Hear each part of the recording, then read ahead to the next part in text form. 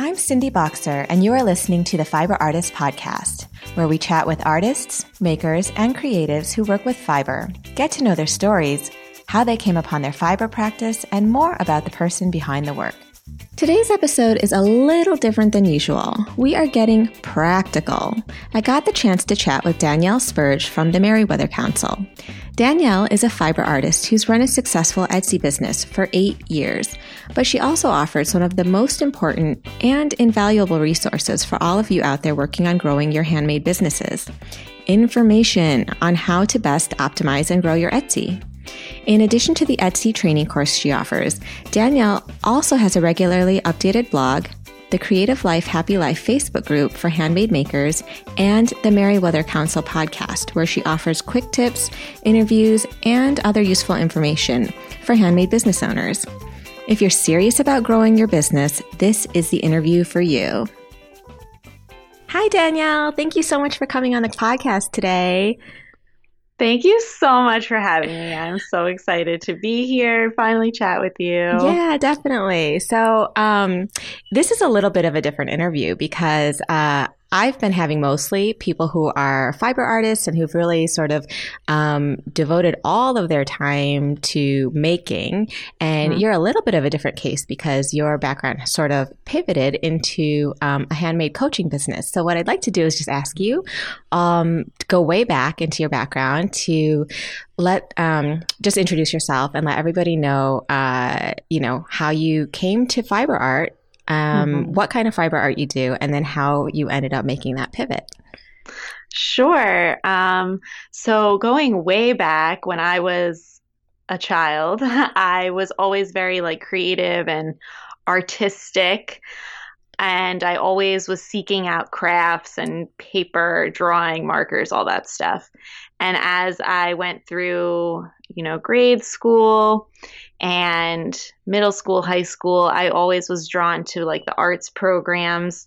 But I really, I hated a lot of the things that we would do in school art, like drawing, painting. I really wasn't into that kind of stuff, but it was it was the closest I was going to get pretty much through most of school. And then in high school, I was able to do photography and sculpture and things like that. I was really lucky. We lived in a place where our school district had really good art programs. And then I was applying to colleges, and my teachers really encouraged me to pursue art school. And I ended up going to the Massachusetts College of Art and Design. And when I got there, I didn't really know what I wanted to focus on. I was just so excited that you could even go to art school, that this was even a thing, that this was real.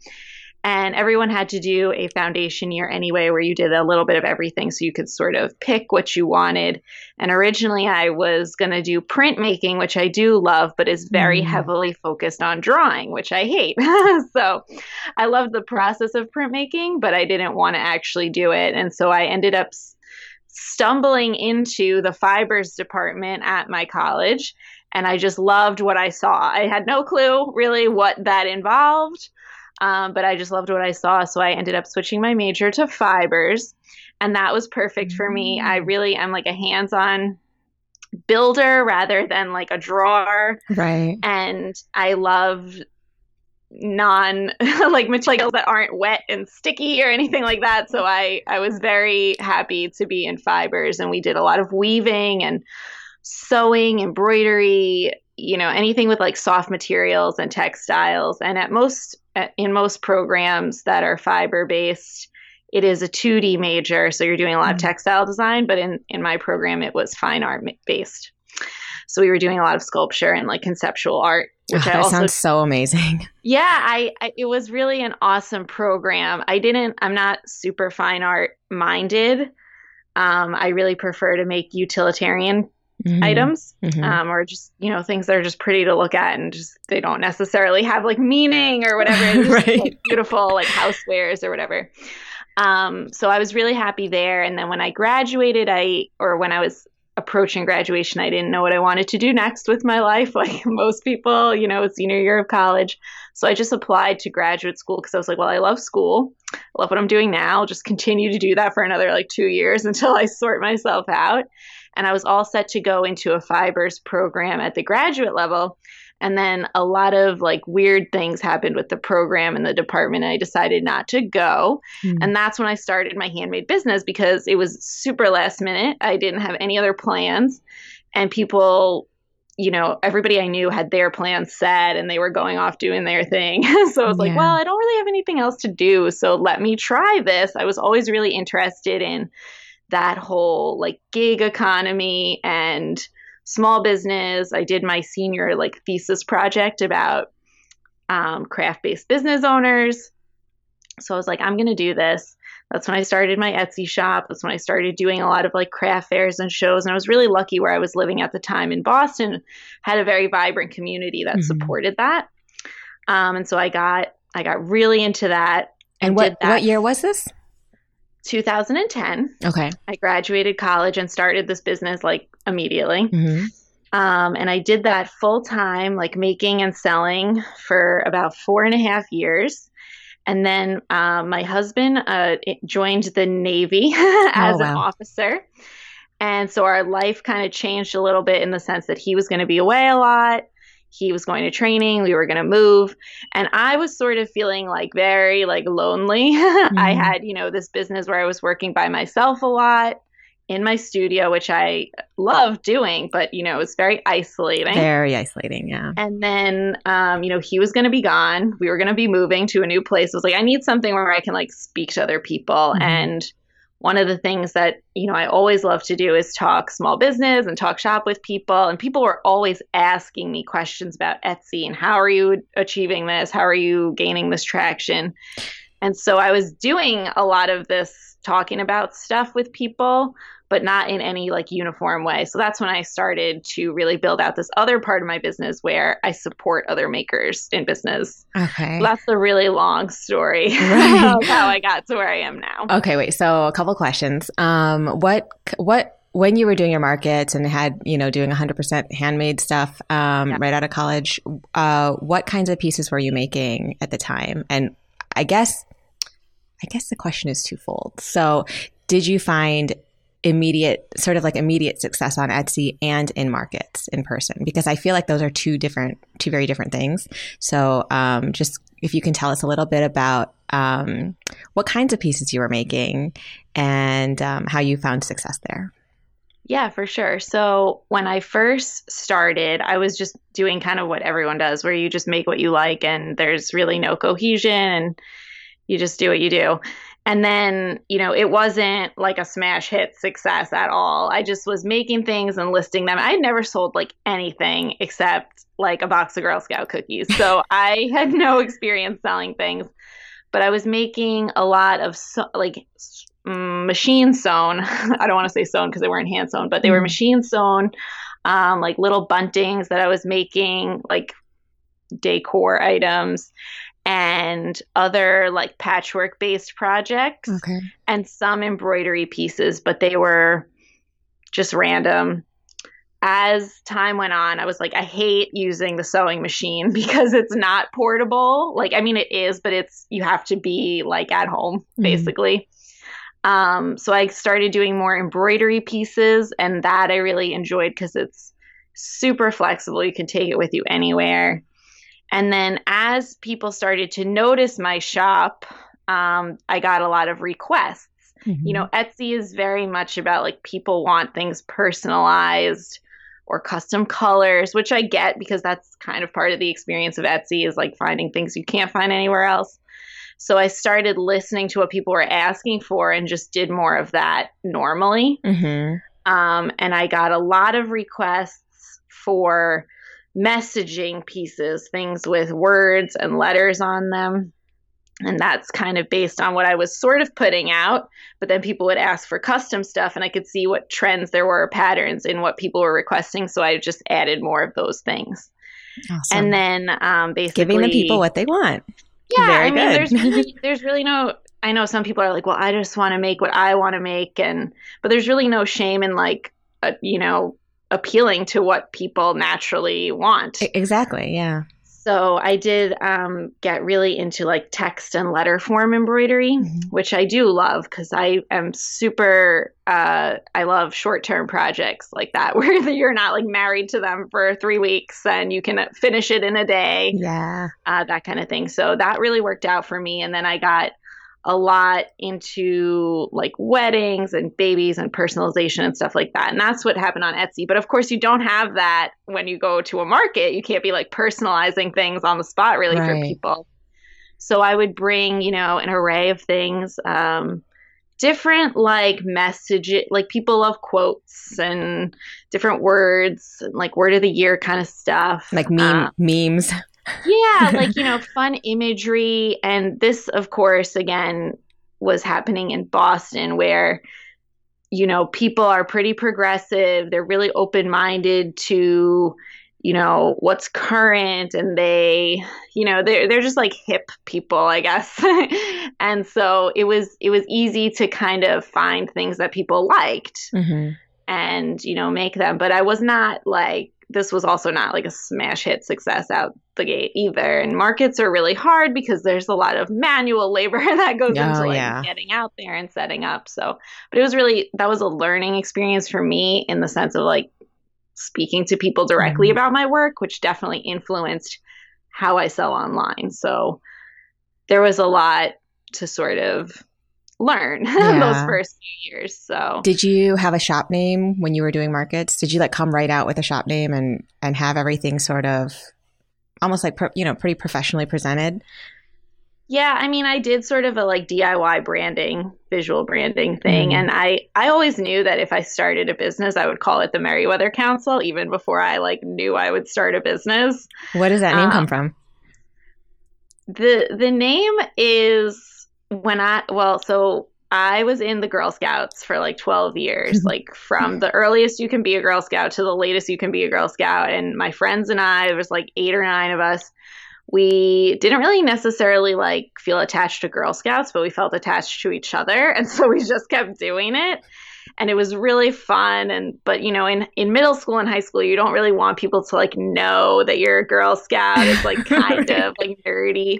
So we had this like code name for it, the Meriwether Council. Oh, that's so awesome. So that's so it's cool. It's not an ideal business name, really. In hindsight, it's a little long, and it has and there's definitely other considerations that if I knew better at the time, I would have probably picked something else. But I do love it. So yeah, no, and it's very it's Googleable. You don't have like 100 Meriwethers coming up, so it's actually good. I felt the same way about Neuroma Studio. And like, I just came out with it because I was like, oh, I need a name. And it was just a combination of my kids' names. And then I regretted it. And then now I'm like, oh, it's totally fine because there are basically no other Neuromas when you Google. Yeah, my primary like competition in Google for Meriwether is there's like a Meriwether Post Pavilion somewhere, which is actually also in Maryland or Virginia. Which funny. 2 places I have lived. So there's like a little bit of confusion, but it's obviously not, if you're there for like 2 seconds, you can figure out it's not me, but right. All right, cool. So, when was it that you decided to sort of pivot off into, doing your handmade business? Like how long were you doing strictly making and then sort of changing direction? Yeah, so I was strictly making probably through like 2015. Oh, for a while then, yeah. Yeah, like it was like definitely like 4.5 or 5 full years of like not having any other employment besides my handmade business. Okay. And then, like I said, my husband joined the Navy. We were going to be moving, but we didn't know where. The military is so like, we'll let you know. Yeah. Gosh, so hard. So didn't even really know for sure where we would be living. And I really wanted something that was a little bit more flexible, less dependent on me, like having access to all of my materials. And I also really wanted to like have communication with other humans on a daily basis, which you don't have a lot of unless you're really trying for it in a handmade business. but it's so important. And like I said, I was already doing a lot of this like blogging and people were asking me questions. And I was like, let me just like streamline this in some way and we can build this out. This can be my thing where I talk to other people. And it was really, really awesome, like really well received. People were excited about it, and I was excited to be sharing what I had learned because when I was in college, there was, like I said, this was a fine arts college. Well, it was fine art and design, but my department was fine art, very heavily focused on you come to school, you get your degree, you graduate, you either get an MFA or you teach or you go work somewhere to support yourself and you're like hustling all the time to get residencies or gallery shows. Like those were the options. And there really wasn't a lot of focus on like small business or entrepreneurship. So I was like, I want to be that person for other people who want to do this, but no one in their like primary circle of people who should be supportive of them knows how to support them or doesn't realize it's possible, doesn't know any better. Yeah. So I was just trying to fill the gap that I wish had been filled when I was starting my business. And the rest is kind of just history. I definitely do still run my handmade business. Before we got on this call, I just dumped like 20 packages off at the post office. So I definitely still actively maintain my handmade business. And I love to do that. I wish I had time to do more of it. Yeah. And that's something that we're trying to work on for 2019. But for the past, I guess, 4 years now, it's been like two parts of this business where it's like service-based and product-based. So a lot of it had to do with what my husband was doing and my desire to communicate with other people. But yeah, it was, like four-ish years of full-time like making. And I learned a lot, obviously, in that time and continue to learn a lot about being a maker in business as I run both of my businesses. Definitely. I mean, okay, so I would say like for all the people that I know, you're one of the sort of the best resources as far as you keep up with all the changes, for example, that Etsy makes.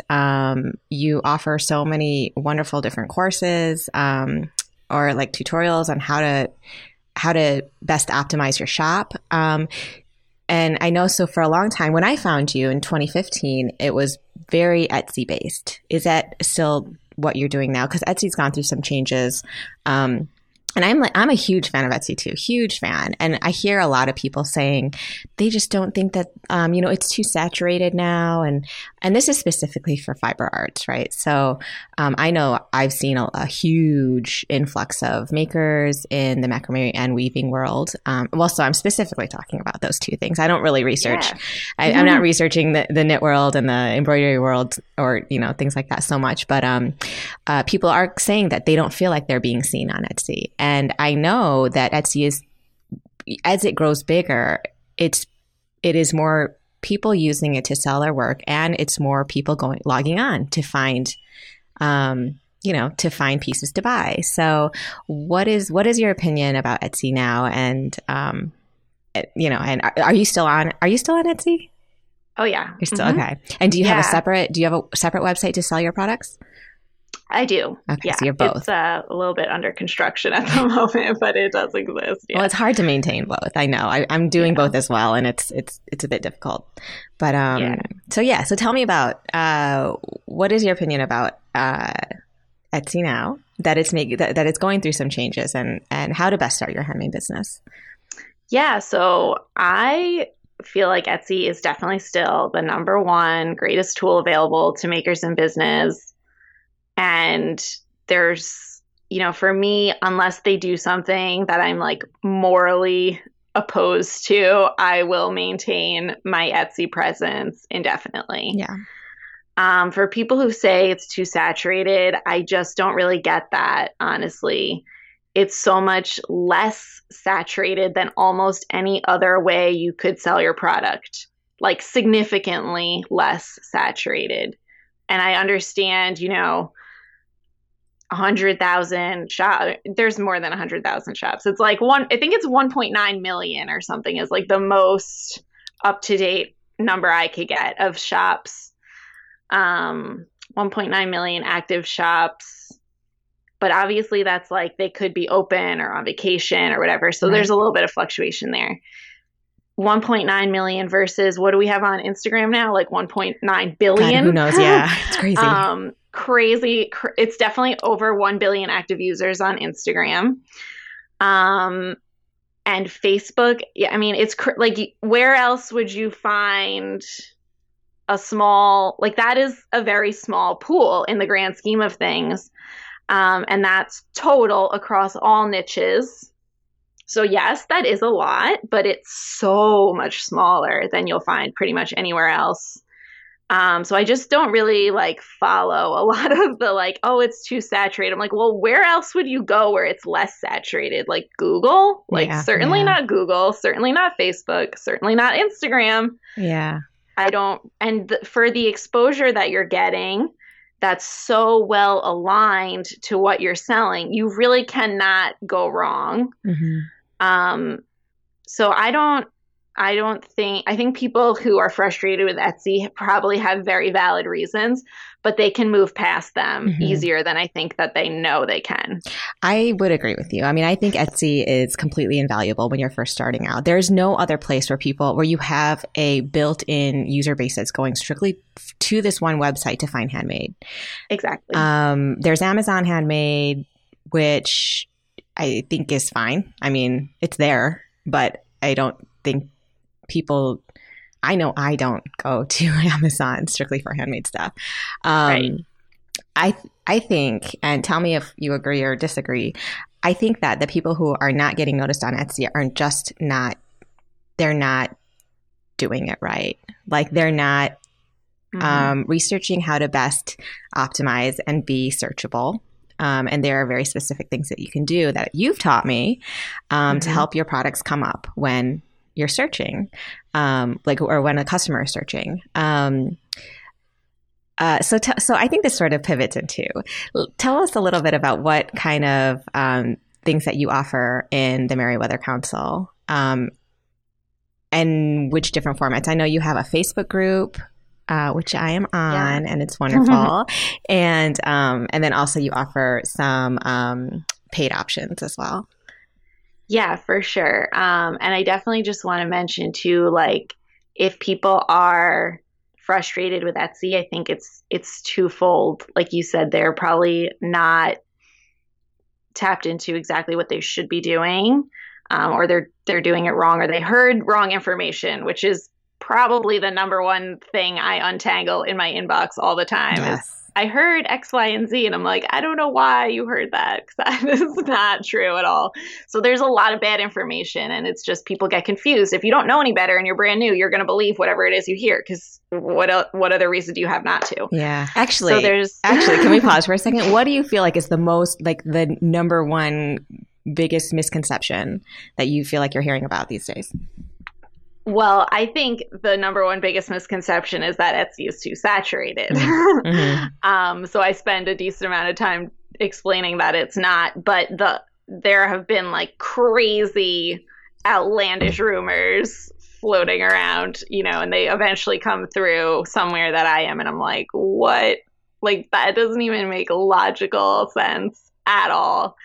But yeah, definitely the number one misconception is that it's too saturated. Because when you compare it against everything else, it's really the smallest you can get. Right. Totally. And like you said, as the site, the platform grows in general, that's not just shops, that's also buyers. So yeah, it's, totally. It sort of goes both ways.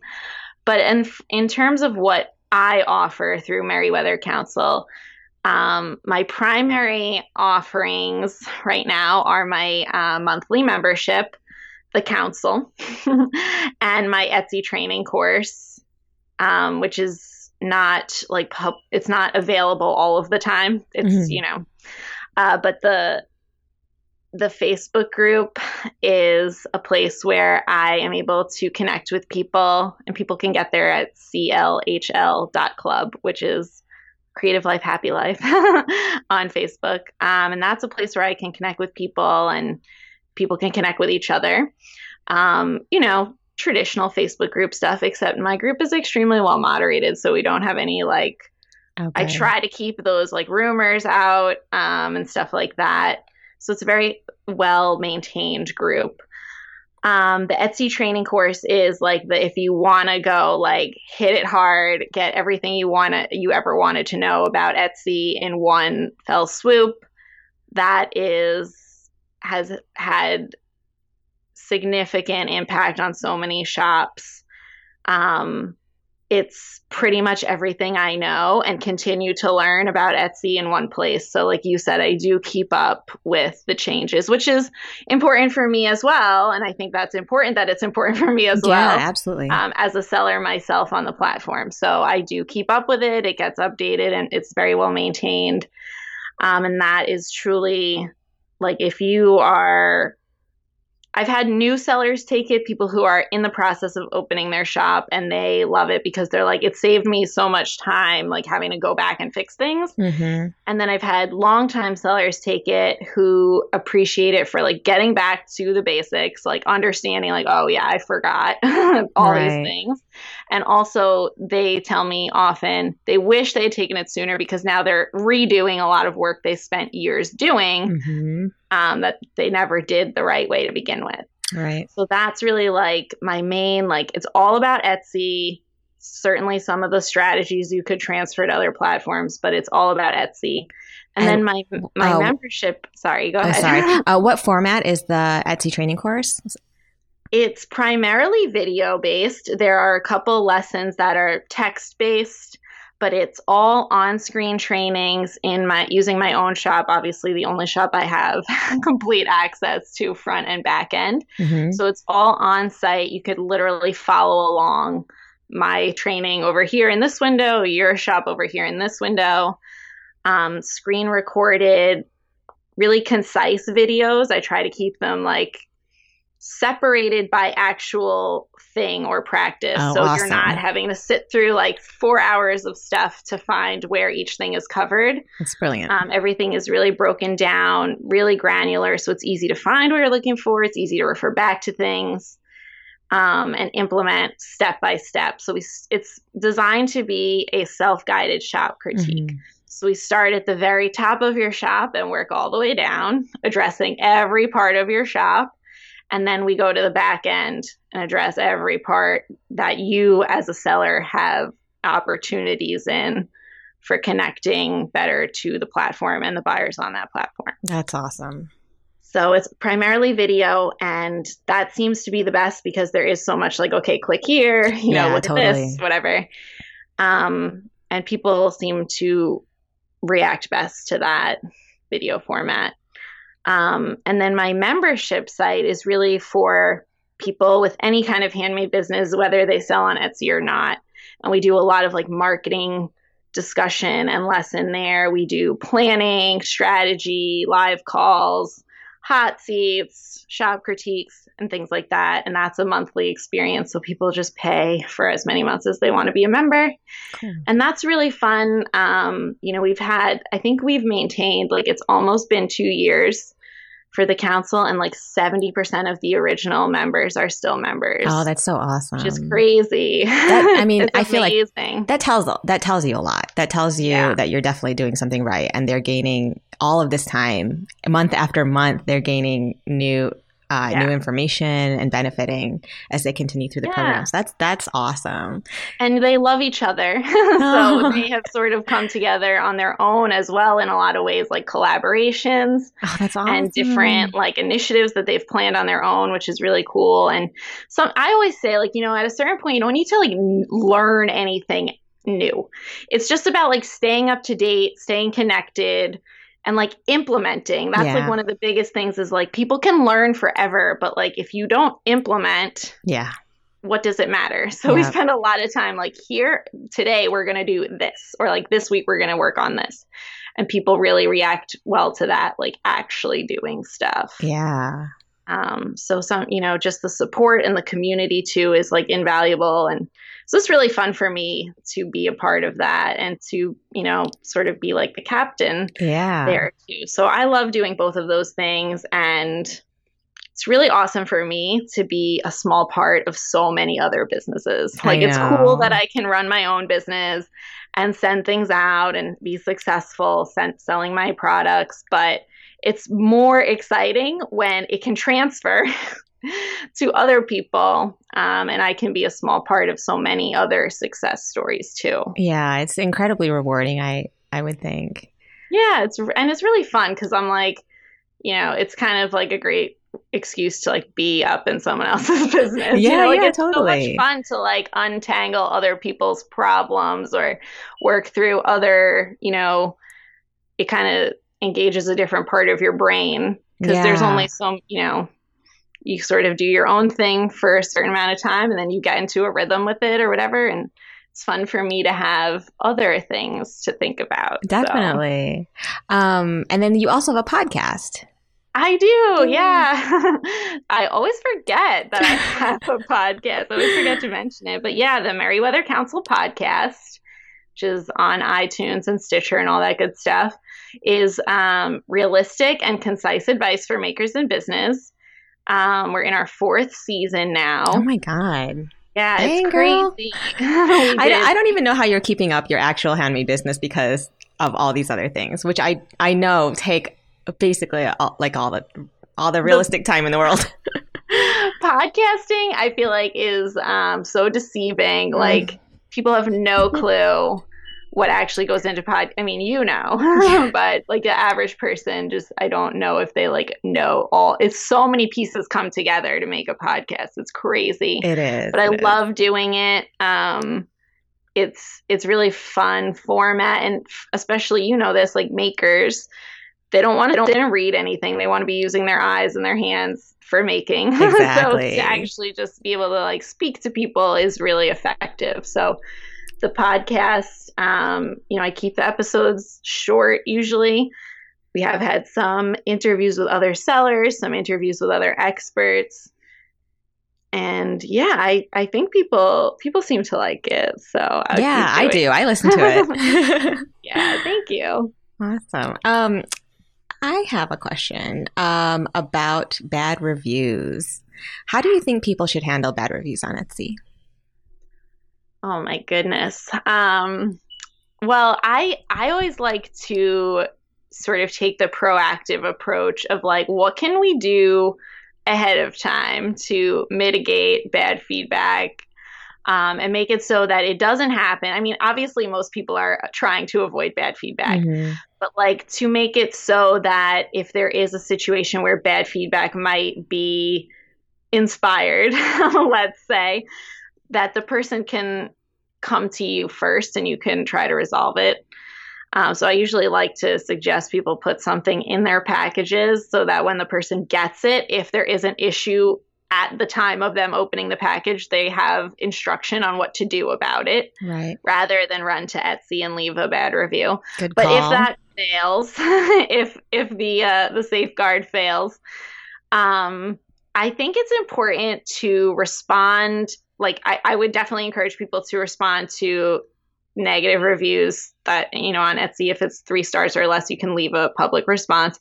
And if you are going to respond to it, I would encourage you to just approach it as you speaking to the other people who are reading it, rather than you speaking directly to that customer. Good and call. Also, oh my gosh. probably give yourself like a couple hours before you like go at it immediately. But it's so hard. It's so disheartening when people leave bad feedback. Sometimes I think it is our own mistakes, and things happen. Mistakes happen. I wouldn't, jump off a bridge about one bad review. Like, don't let it get you so spun up. Just, recognize if it is your own mistake, just recognize it and own up to it. If the person is being crazy, which often does happen, like the person has been unreasonable or they weren't following, sometimes people, they don't see all the information. They thought it was going to show up tomorrow and it's clearly not. Right. Sometimes people kind of out themselves in their reviews. Like, it took forever to get here. I ordered it on Tuesday and it didn't arrive till Friday. And it's like, anybody reading that is going to be like, okay, that's obviously completely irrational. Right. It's just important, I think, to if you respond publicly to it, do it as professionally as possible and speak to the other people who might be reading it to clarify, what your position was. And then one thing I see a lot that I would suggest not doing is people get a bad review and they're all up on like Instagram about it. Look at this review I got. This is terrible. I can't believe people are so outrageous. And like, there's definitely a time and a place for like outing things like that, but I wouldn't like make it a priority or like get into a practice of doing that. I mean, hopefully it doesn't happen that often that you would have the opportunity to turn it into a practice, but I just think it's not, you don't want to draw more attention to it. Even if that attention is like, yeah, we all agree with you. I think it's just best to like, just deal with it and move on. Yeah. It's not the end of the world. Things happen. Yeah. Okay. So let's say we're pre-bad review. And I get this a lot in my, actually in our macrame movement group, I see it where somebody's, obviously put like 2 or 3 weeks into a piece. They deliver it. Say they even hand deliver it and the person accepts it and then they go home and like a day later, the person is like, I'm not happy. Uh-oh. But say they could eventually leave you a bad review in a public forum. What do you do? Like if it's a custom, something you made specifically for them and to their specifications and they accept it and then a day later they don't like it. I don't know. That's hard because it's like, well, I made this for you. Yeah. I did this, I put in all the work. I think sometimes it just comes down to, with something like that, this has happened, I've seen this happen. I don't know if this has directly happened to me, but sometimes people just need to better trust the artist. Like you came, you saw, you asked for a reason. There was something about the way I do what I do that attracted you, and you trusted me to create this for you. Like, let's go back through it. I have done this. This is what you asked for. I suggested this. Look at how beautiful it goes with this. It really aligns with what you asked for in terms of X, Y, Z. Like really just like breaking it down for them so that they can better like see exactly what you did. Sometimes people do just have to like sit with a thing and, especially if it's something of, statement that's large, that's part of their home now. Sometimes it just needs a couple of days. They just need a couple of days to settle in with it because it looks different. But I think it's important for people to not like just immediately like give in and be like, oh my God, I'm so sorry. Okay, I'm refunding you. Like, let's, talk about this. Or, sometimes a certain like little change can be made. Maybe that's not the end of the world for you to add or subtract or whatever. But I think it's really important that in the case of someone asked you to custom make them something, that they understand from the beginning that this is for them. You're not going to, like, it is a final sale. And I think that that's completely justified no matter what level of custom you're doing. If something is personalized and custom to someone, like, that's pretty standard that you can't return it. Yeah.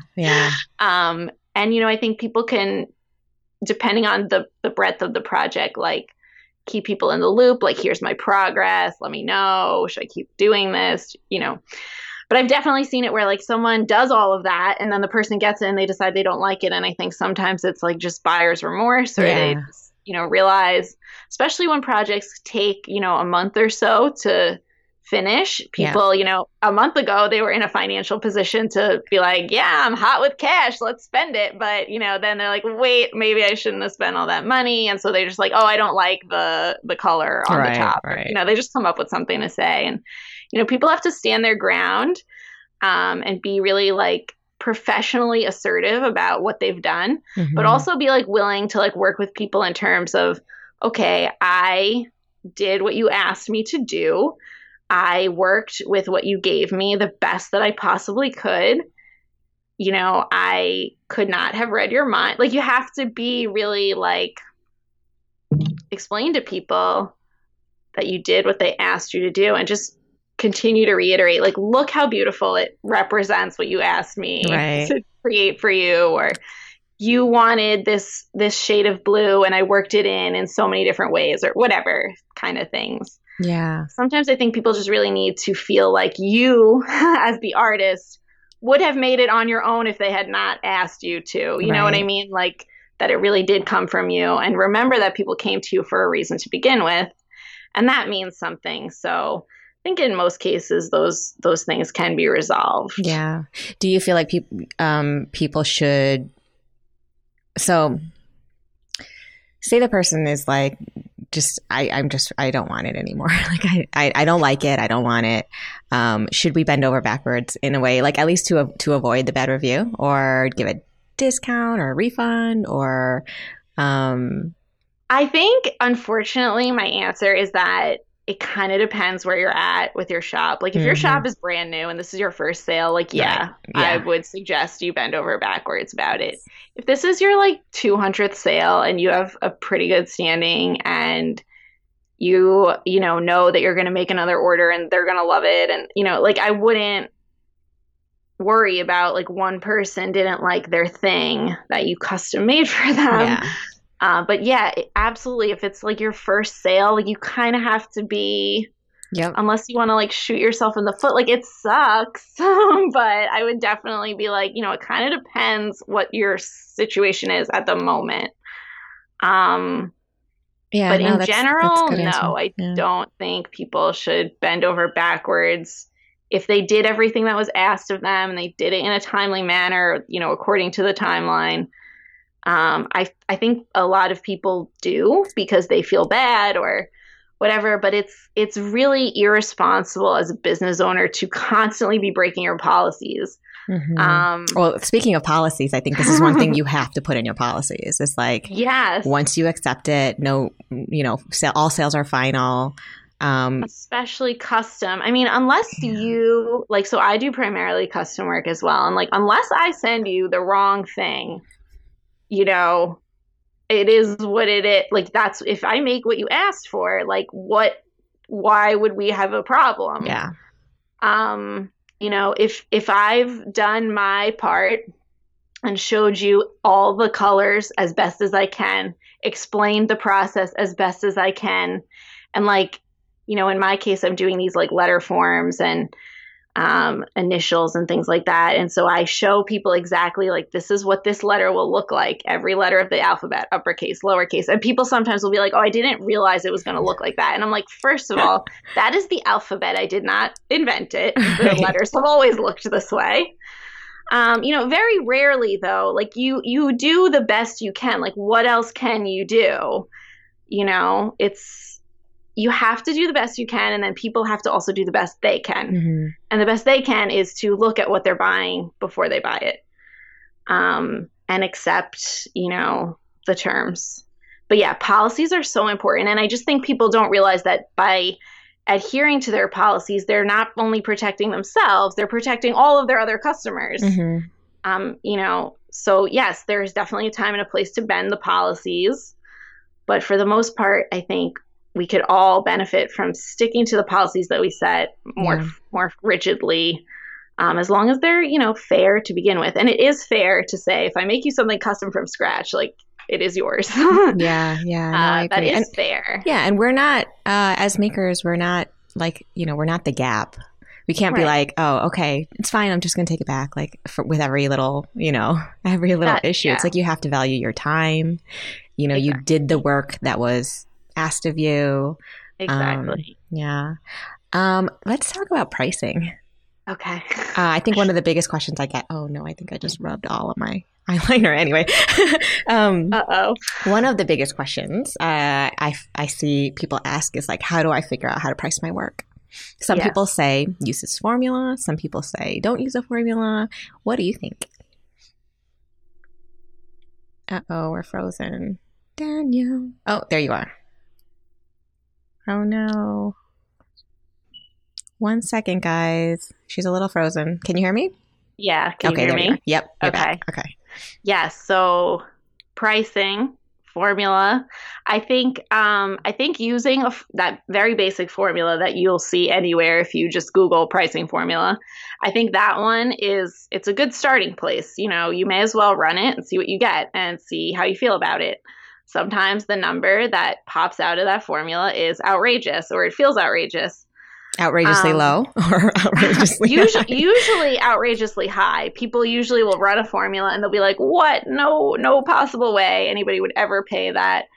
And I think that it's important for people to know, like, just numerically, this is the goal, right? Or this is where your numbers should be in order for you to make profit. But there are so many factors, and like, well, maybe you can reduce your costs and that would change the formula. Or maybe you can find a way to speed up your time and that would change the formula.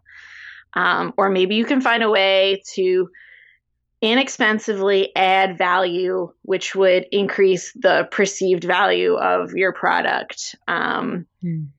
There's so many different ways to like mess with pricing. The formula is a good starting place. I wouldn't take it and run with it and just like live and die by it, but I would use it as a guide. Especially if you are, you know, certain products, it definitely matters more. You know, I know for me, I'm not counting how many inches of thread did I use from this skein for each, and, you know, some stuff is like, you kind of have to round it out. But yeah, and I think it's so important that people understand that them pricing appropriately, again, is not just for them, it's for everyone. Not usually buyers, but definitely it does translate to them. But for the entire community, the people who are super underpricing are really doing a disservice to everyone. Including themselves. Yes. Most especially to themselves. And I know some people are like, well, it's just a hobby for me. You know, but this is not a hobby platform. That's the like on Etsy especially, right? It's not a hobby platform. So it is important to have an understanding of the numbers, but you don't have to be scared of those numbers. Something as simple as making your web presence really aligned and cohesive and easy to navigate can increase what people are willing to pay for your product. Like, I'm sure you saw this past week, this was viral, like crazy viral, the Tiffany's paperclip. Oh. Did you see it? Yes. Tiffany's selling this paperclip. It's like a bookmark, but it's solid silver or whatever. They have a gold one as well. It's like $250 or something. It's essentially just a paperclip. And people were like, look at this. Right. Tiffany's can sell this paperclip for $250. And that's because of their clout and their, you know, the brand they've built over time. The people who are going to pay that, like, they're not even going to bat an eyelash about it. Yeah. But it's because Tiffany's has built up this business of luxury and aesthetics that people just trust. And, you know, it feels like very fancy. It feels, you know, like they've done such a great job, like positioning their brand. I mean, obviously, it's one of the most major brands in the world, but, you know, it's crazy to think like you can do whatever you want. And there is a market for every single product at every single price point. Of course, the people who are price point like way, way down here, there is an audience for that. But most people, I think, especially on platforms like Amazon Handmade or Etsy, or even when they come directly to our own sites or whatever, they're not looking to pay that bottom of the barrel price for these items. It's not like you're strolling down the toilet paper aisle at Target, like where any of those will do, right? Yeah. It's like this is a special occasion or something, an investment that they're making in art or craft or something for their home or special occasion. You know, they're not looking to get a bargain. They're looking to get what they want. Or something that's really special. So you have a lot of power in that pricing wise too. When you can deliver a unique product to people, you can charge more for it. So there's definitely a lot of ways that people, I think, don't realize that their work has value beyond just what it is. Right. People look at their own work and they're like, oh, it's just fill in the blank. Oh, it's just a mug. Right. No, it's not just a mug. It's what is what is it? What is on the mug? How did you make the mug? Like, what is this mug going to provide to this person that has value? It's harder to see it as you made it, so it's harder to see. Yeah. But it still exists and it's still real, so you have to consider it. Yeah, and I think one of the things that people forget to include, and when we go back to the formula. So actually, for people who aren't familiar with this formula, it's materials plus your time times like an hourly rate. Right. That you're okay with. Like say you're okay with $15 an hour times this piece took me 3 hours to make plus the cost of materials, right? So that's your equation. But I think a lot of people forget to factor in a couple things, that their time also includes the time to package it up. Say you're making it extra nice, right? Because your branding is really good and you want your package to look extremely beautiful.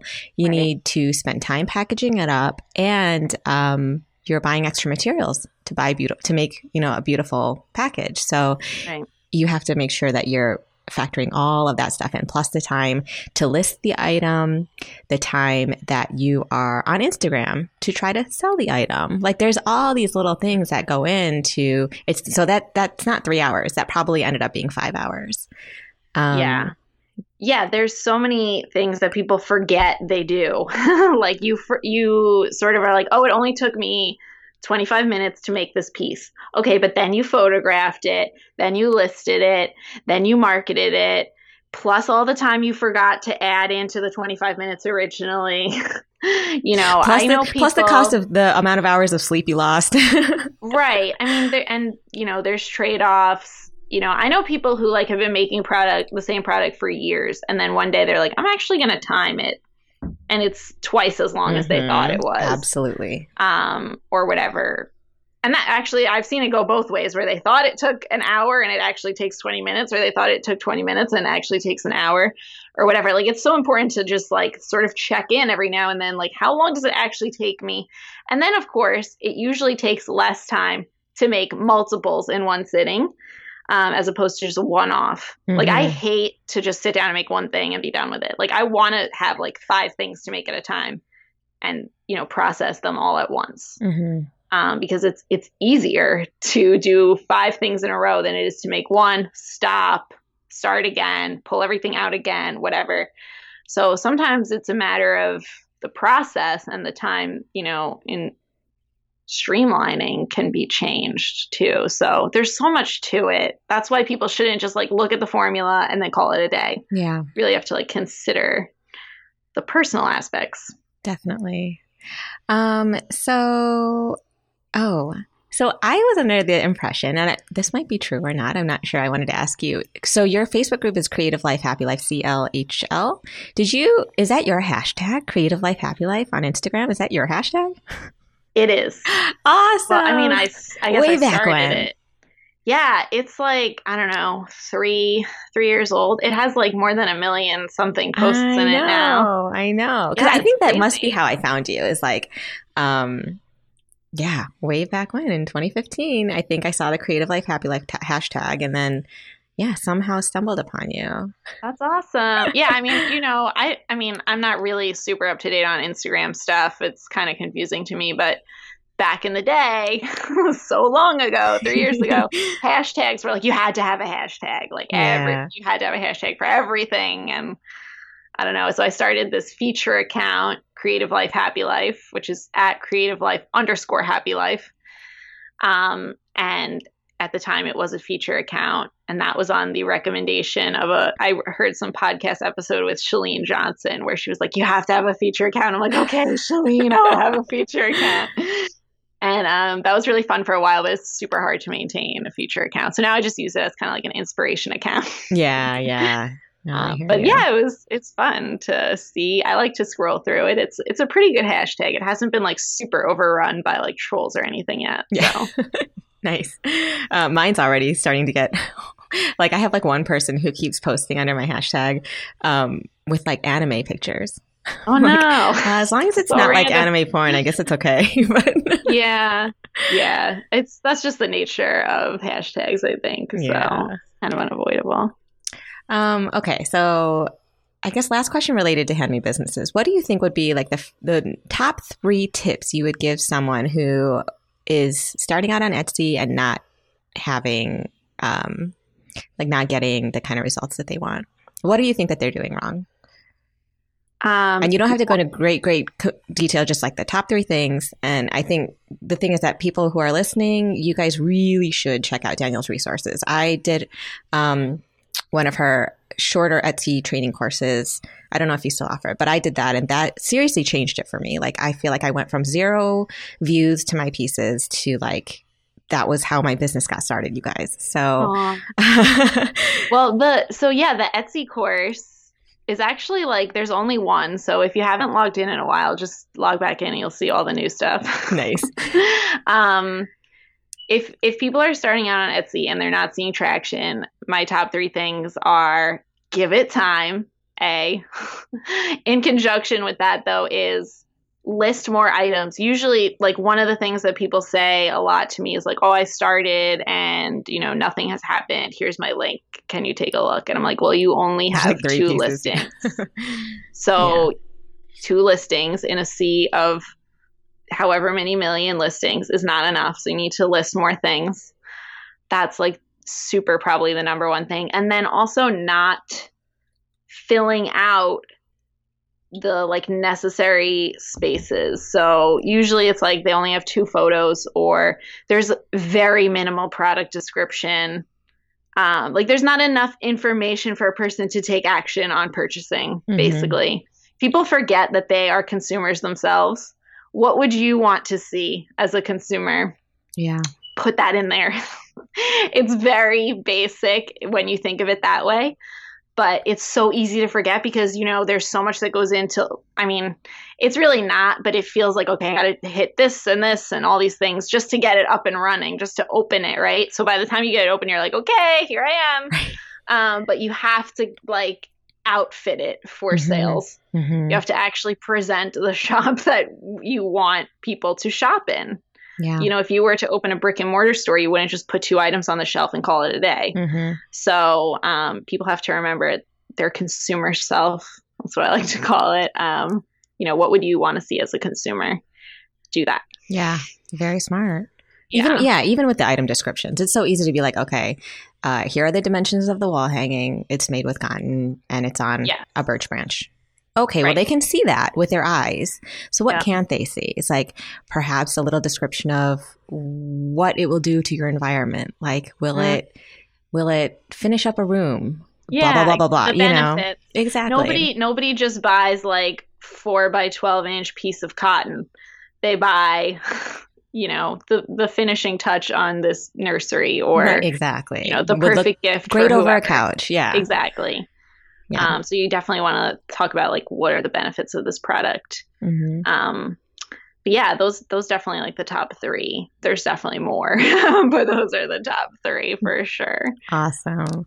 Oh my gosh, this was like so helpful. It actually makes me want to go back in. I feel like I need, even though I don't invest that much time or time into Etsy anymore, but it makes me want to go back in and see what else I could do, because it's the more outlets, if you're able to handle it, if you can have a few different outlets of selling your work, then I think that's, as handmade business owners, you have to optimize on all of it, right? Yeah, for sure. And I would love to just mention, if you don't mind, there is a free Etsy masterclass that I offer. If people want to watch it, they can go to meriwethercouncilblog.com/masterclass.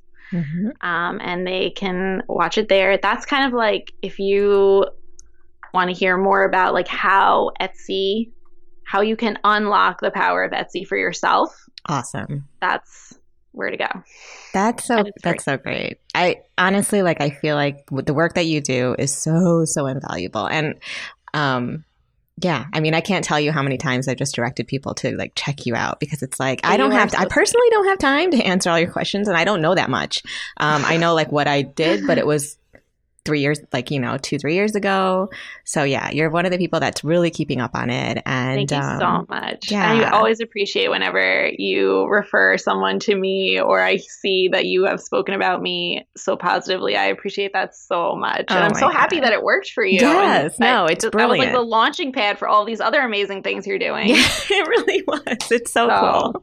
It benefits me in the long run too. If, all these creative people out there are better equipped to share their work, I'm all about that. Totally. I mean, I feel like I could ask you a gazillion more questions, but I really do want people to go to your website, check out Danielle's content and all the breadth and depth of information that she gives on how to have a truly successful handmade business. Is it's legit, guys, for real's legit. So thank you so much. Yeah. Here's the thing.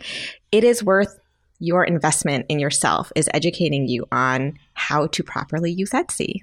It's huge. It can be your make it or break it on whether or not you're successful on that platform. So I totally encourage you guys to check it out. And yeah, thanks so much, Danielle. Yes, thank you so much. It was awesome to chat. Yeah, same here. Thanks. I'll talk to you soon. Check the show notes of each episode to get the website and Instagram for each of the fiber artists I speak with. Be sure to give them a follow. And you can view video from this podcast on neromastudio.com/thefiberartistpodcast. If you enjoy the Fiber Artist Podcast, go to Apple Podcasts to subscribe, rate, and review. Thank you for listening.